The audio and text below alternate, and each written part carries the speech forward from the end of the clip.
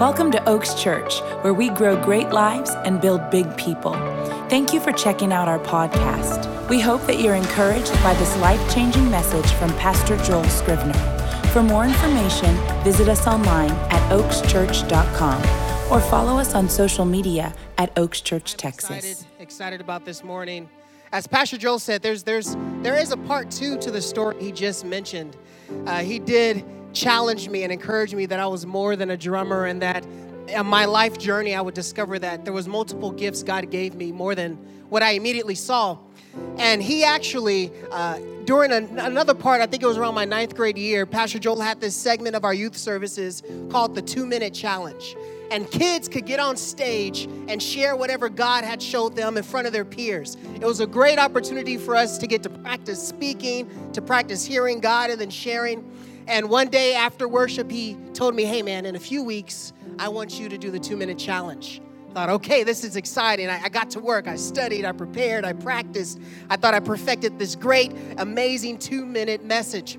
And then the day came. After I got done playing worship on the drums, I got off stage. He did an introduction, much like today, and then I delivered my 2-minute challenge.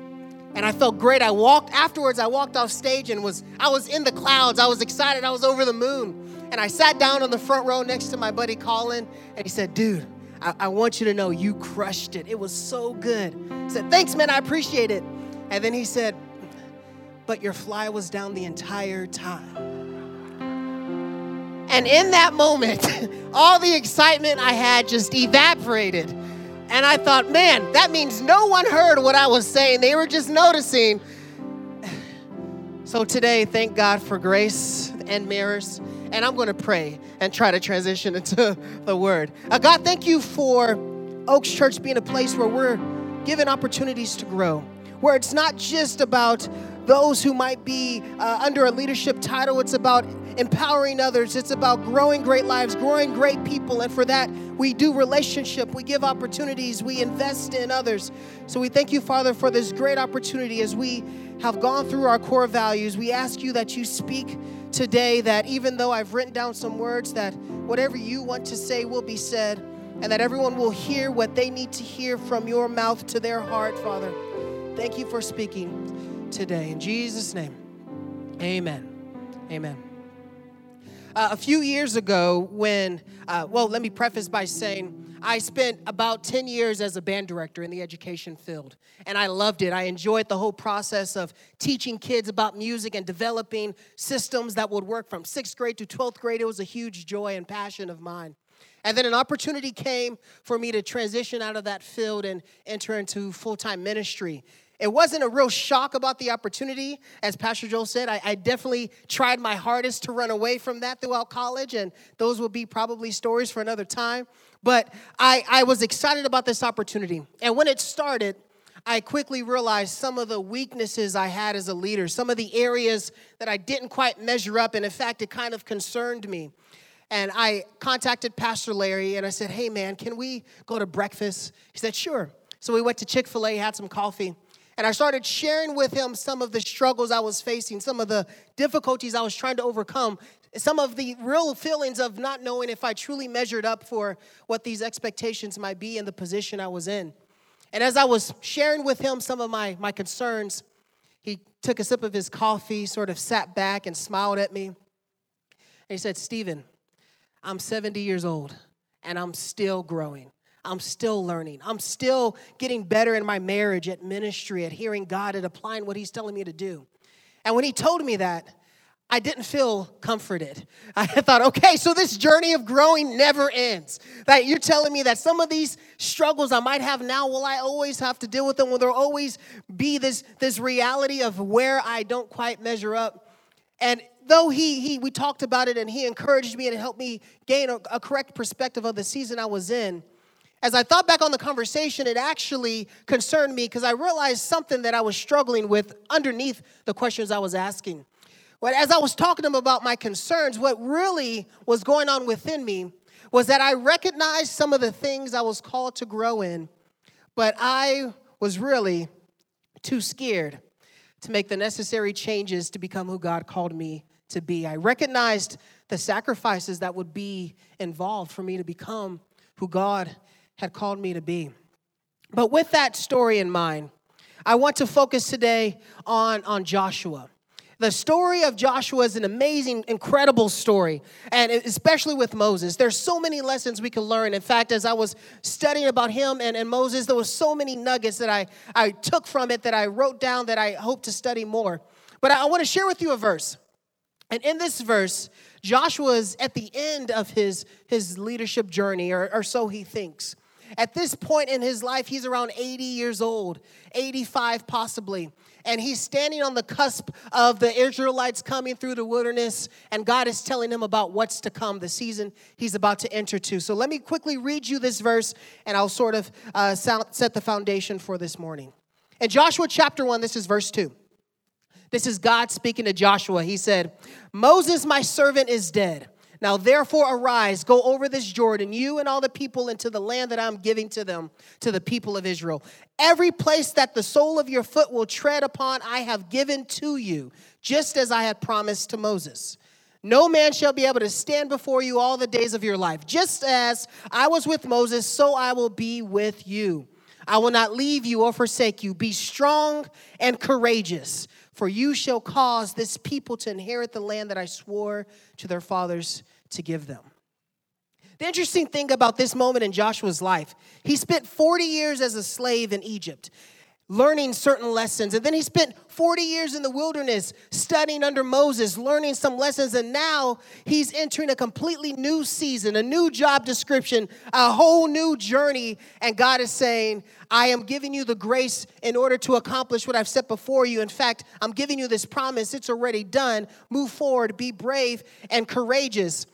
And I read this verse and thought, well, kind of thinking about what might have been going through Joshua's mind. Here he is in his mid-80s, and God is calling him to something new, something different than what he's been used to already.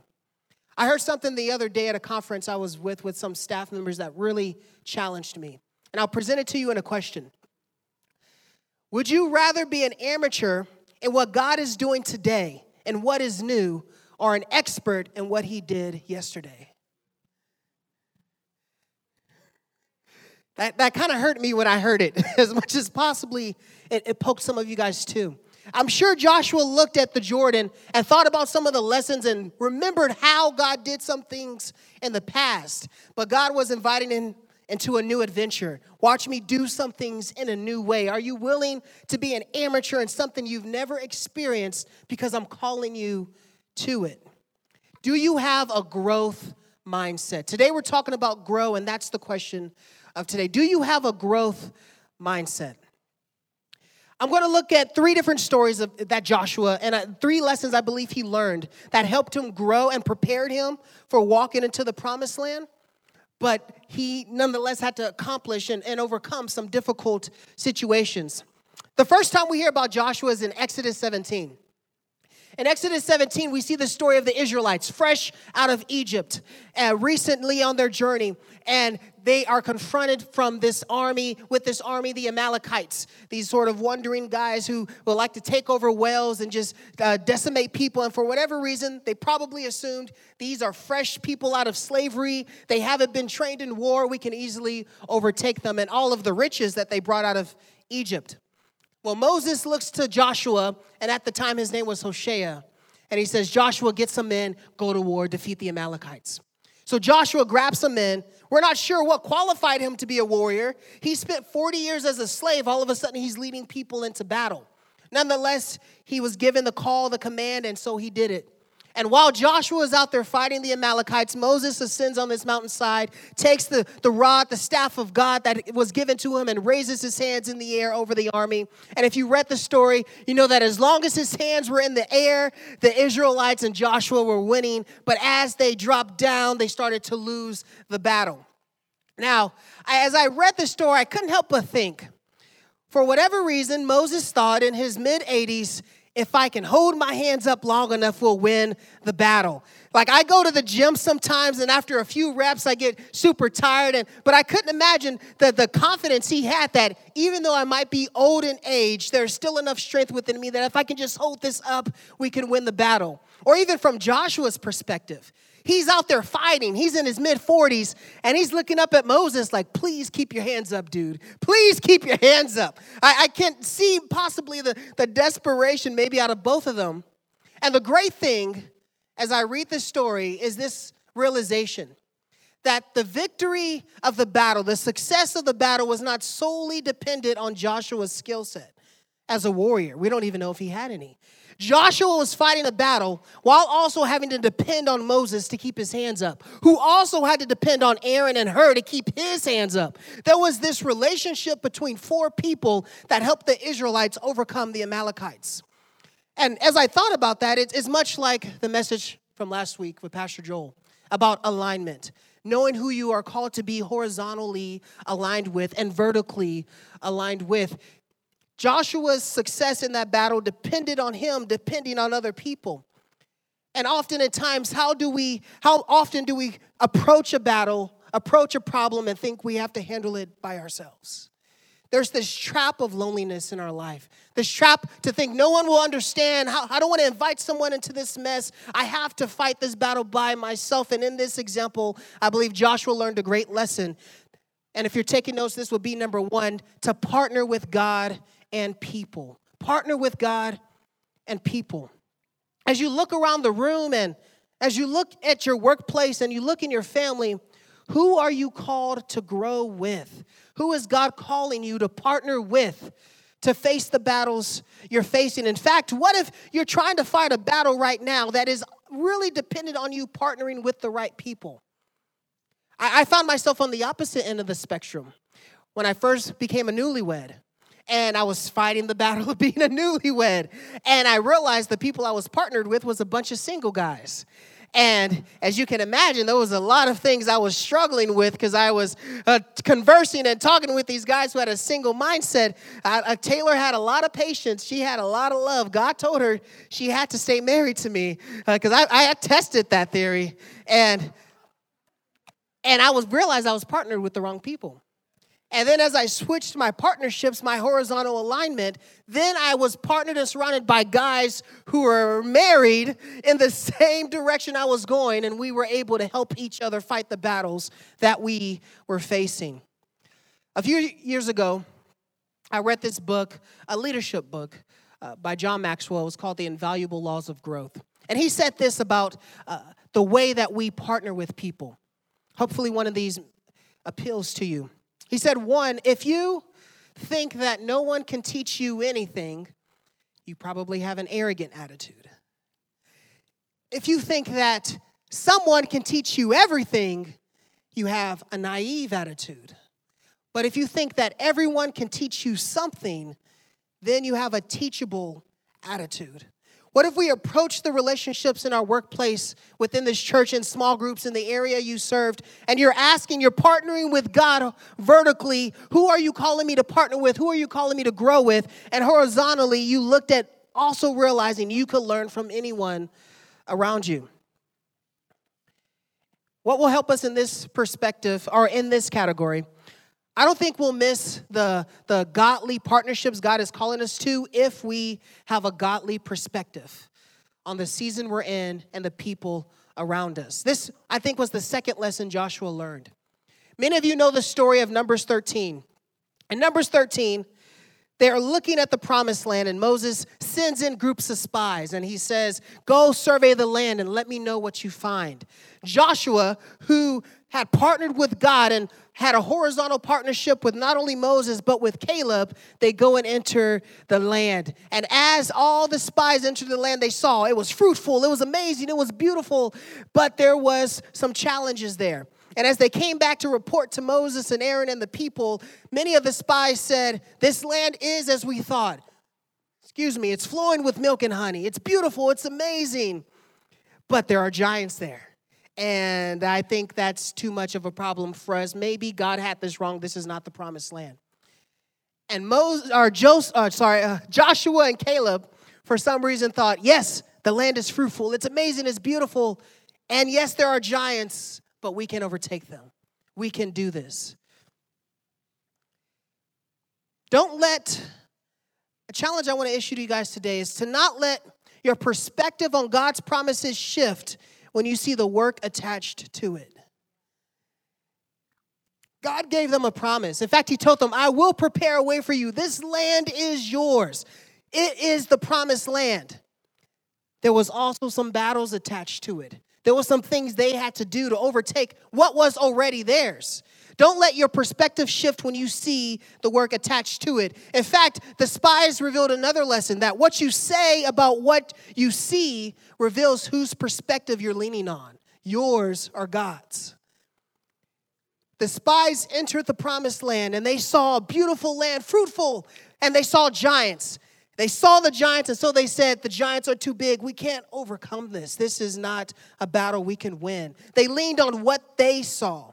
Joshua and Caleb saw the same thing, yet spoke from God's perspective, spoke from his promise, and said, if he said we can do it, then we could do it. Let's go do it. What you say about what you see reveals whose perspective you're leaning on, God's or yours. This is something I think we can learn in our marriages, as a parent, as a boss, as an employee. We enter difficult seasons with our children, difficult seasons with our spouse. And are you going to say what you're just seeing? Focus on what physically is in front of you. The difficult season where you're trying to work with your child and they just don't seem to understand what you're communicating. Or your spouse, you guys are not aligned. There's some frustration there. Or will you choose to partner with God and ask him, what do you say about what I see? Because that is what I will choose to declare. Sometimes we think that present problems are more powerful than God's promises.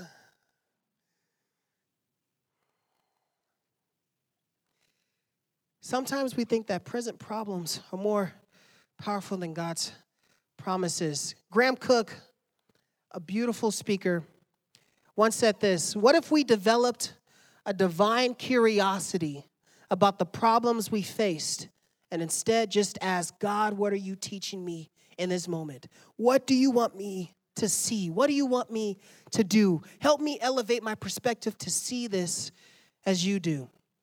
I can be honest and say this is a lesson I'm learning right now in this season. Last year, God took my wife and I on this crazy journey. And about November, he told us to call this person that we had never met. We had a conversation with her, but we didn't really know anything about her. And so we just called her up and started talking and said, hey, who are you? What do you like to do? That's awesome.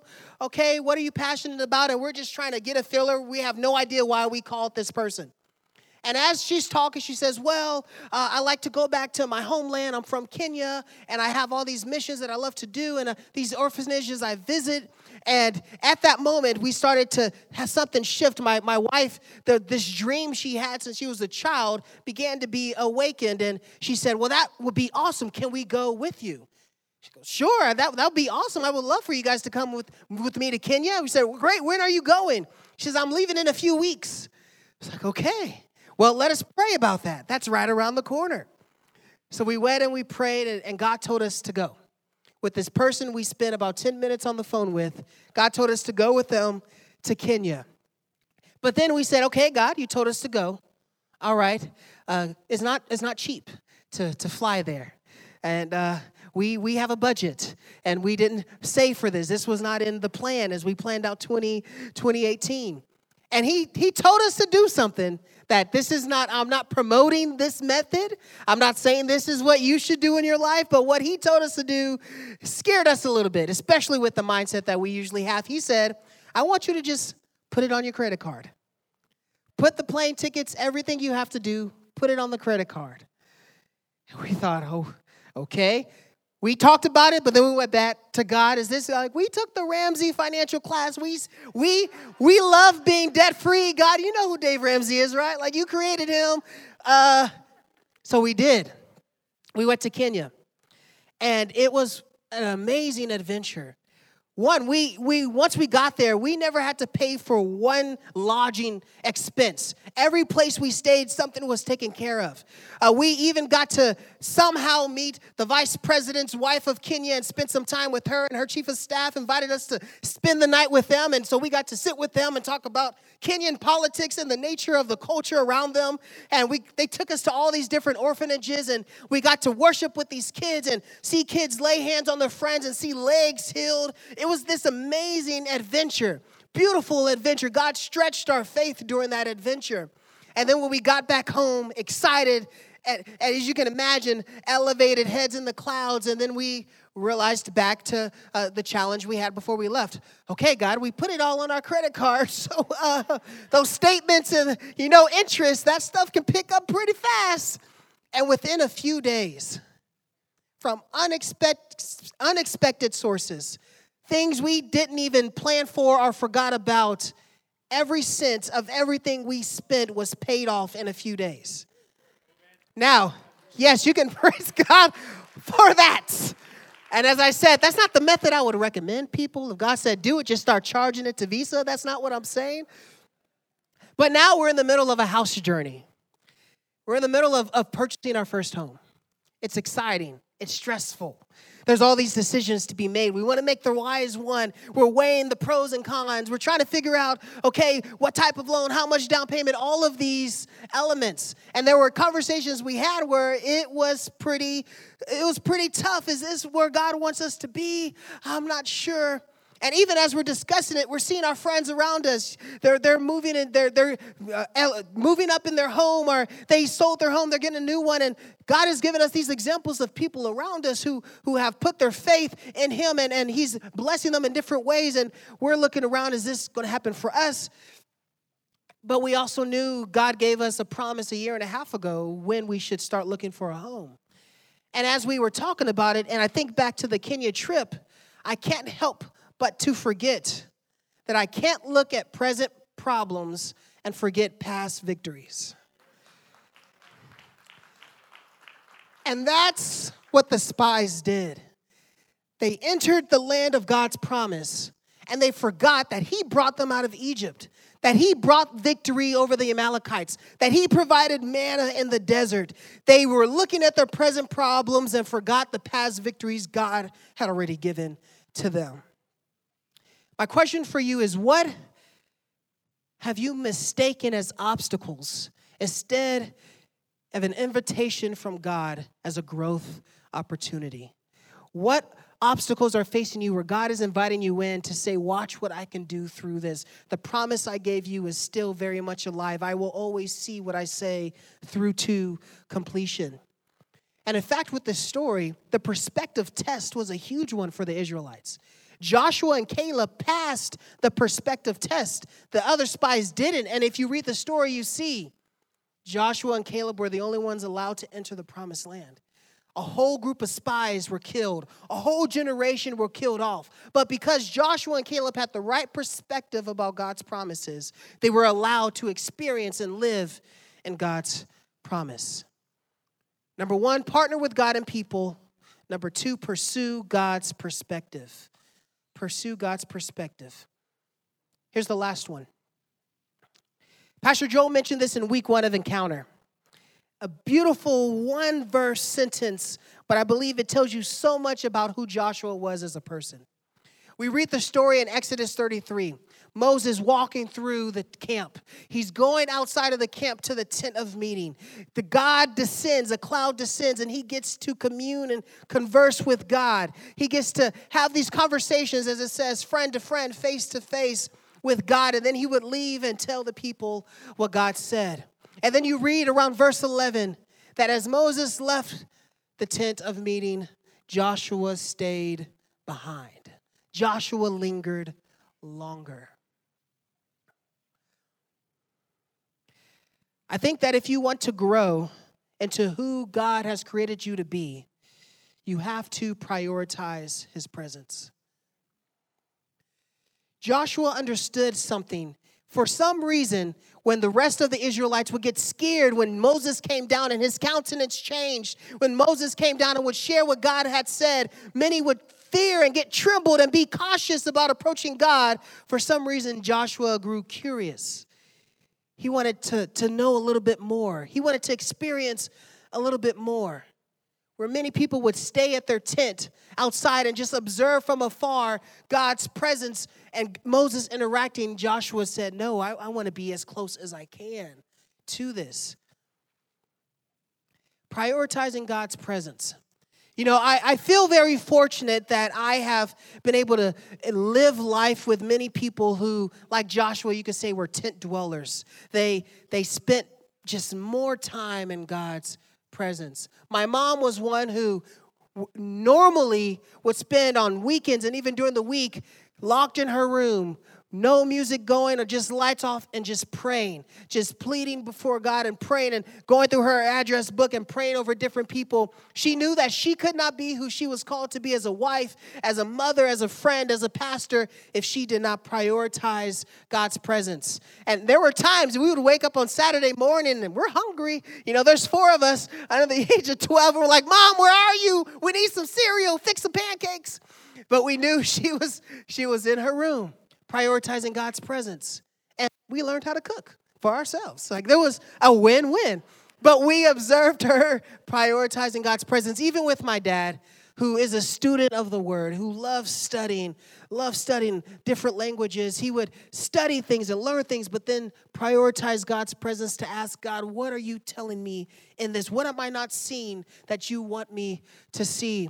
I see it with my wife, who so regularly will say no to something so that she can say yes to God's presence. I watch people in my life who have this understanding that they have to prioritize God's presence. See, every choice we make is a yes and no choice. It's a yes and no decision. Recently, I got to go to one of my favorite restaurants in McKinney. They have some of the best burgers around.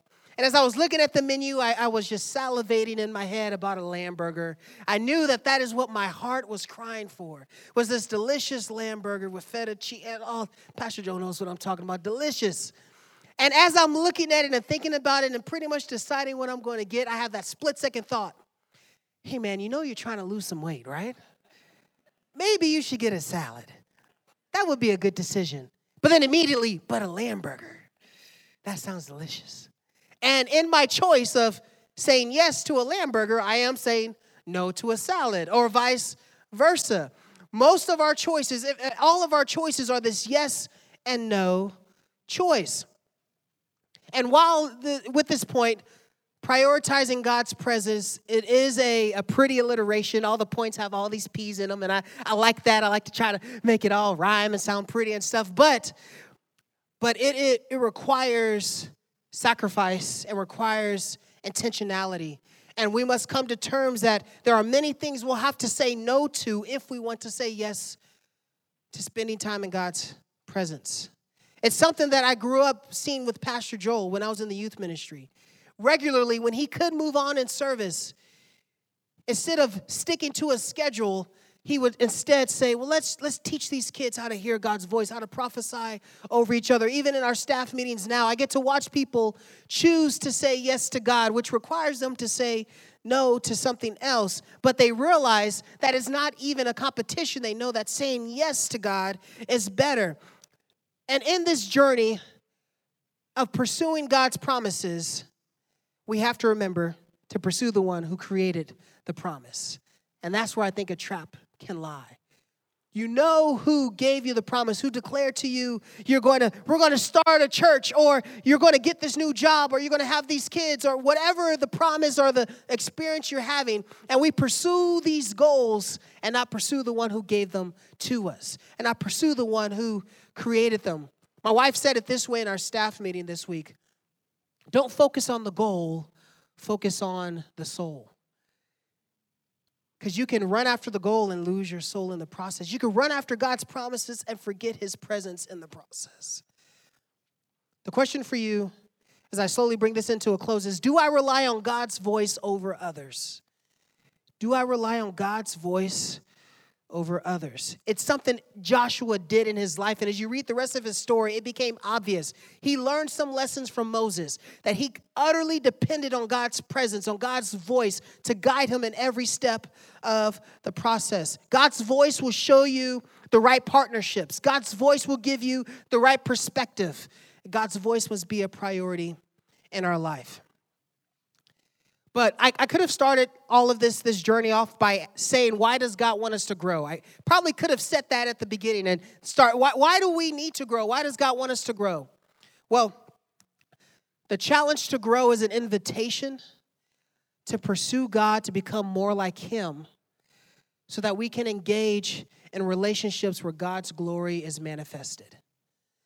Or you could say it this way. I'll say it two different ways. One, there's someone in our church, Miss Pat, who writes a blog, and I saw her write something a few weeks ago that really challenged me and blessed me this perspective. She said, the world alters the dress to fix the bride, but God alters the bride to fix the dress. We so wish, like, well, God, I understand what you're calling me to, but here's where I am now. Can you just change the promise, the plan to fit with me now? And God, I'm calling you to more. I'm calling you to higher. I'm calling you to better things. And here's why. Here's the point of growth, said this way. Growth is not about our gain. Growth is about God's glory. Growth is about God's glory being manifested in you, through you, around you. See, God helped Joshua with this. I mentioned at the beginning, his name was Hoshea. Hoshea meant salvation. He is a savior. And somewhere along his journey, possibly after the battle of the Amalekites, his name was changed to Joshua, which meant God is salvation. God is a savior. I believe Moses and God knew that there would come a time in Joshua's journey when they would do all of these victories and have all of this great experiences in God's promised land. And the people would chant, Joshua, Joshua, Joshua. He's a great leader. And as they chanted, they would remember his name was Hoshea. A man saves, but his name is now Joshua. God saves. God is the one who brought us out of Egypt, through the desert, into the promised land. Even for Joshua to stand there and hear people chant his name, Joshua, Joshua, that as he heard it, he would remember God used him.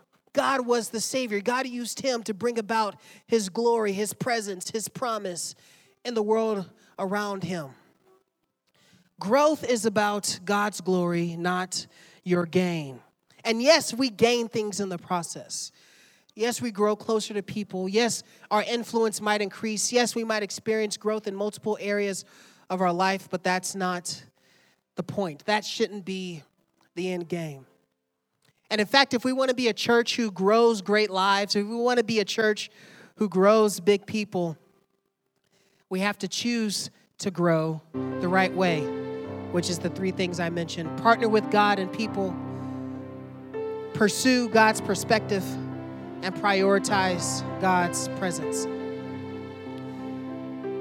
And I think the beautiful thing about the last one is in the middle of us thinking we're prioritizing God's presence or pursuing his presence, feeling like we're chasing after him, we realize in the process that he's been there all along, been pursuing us, chasing after us.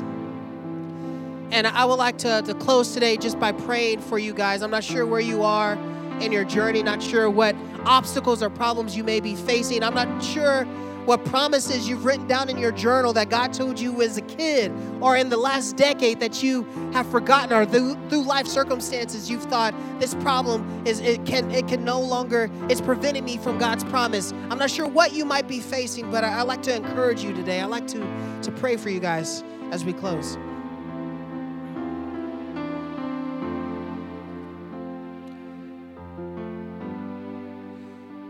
Father, we're gathered this morning with your people, learning about grow, knowing that there is a destiny within all of us, something you've created, you perfected before we were even born. You spoke it into motion before we took a step.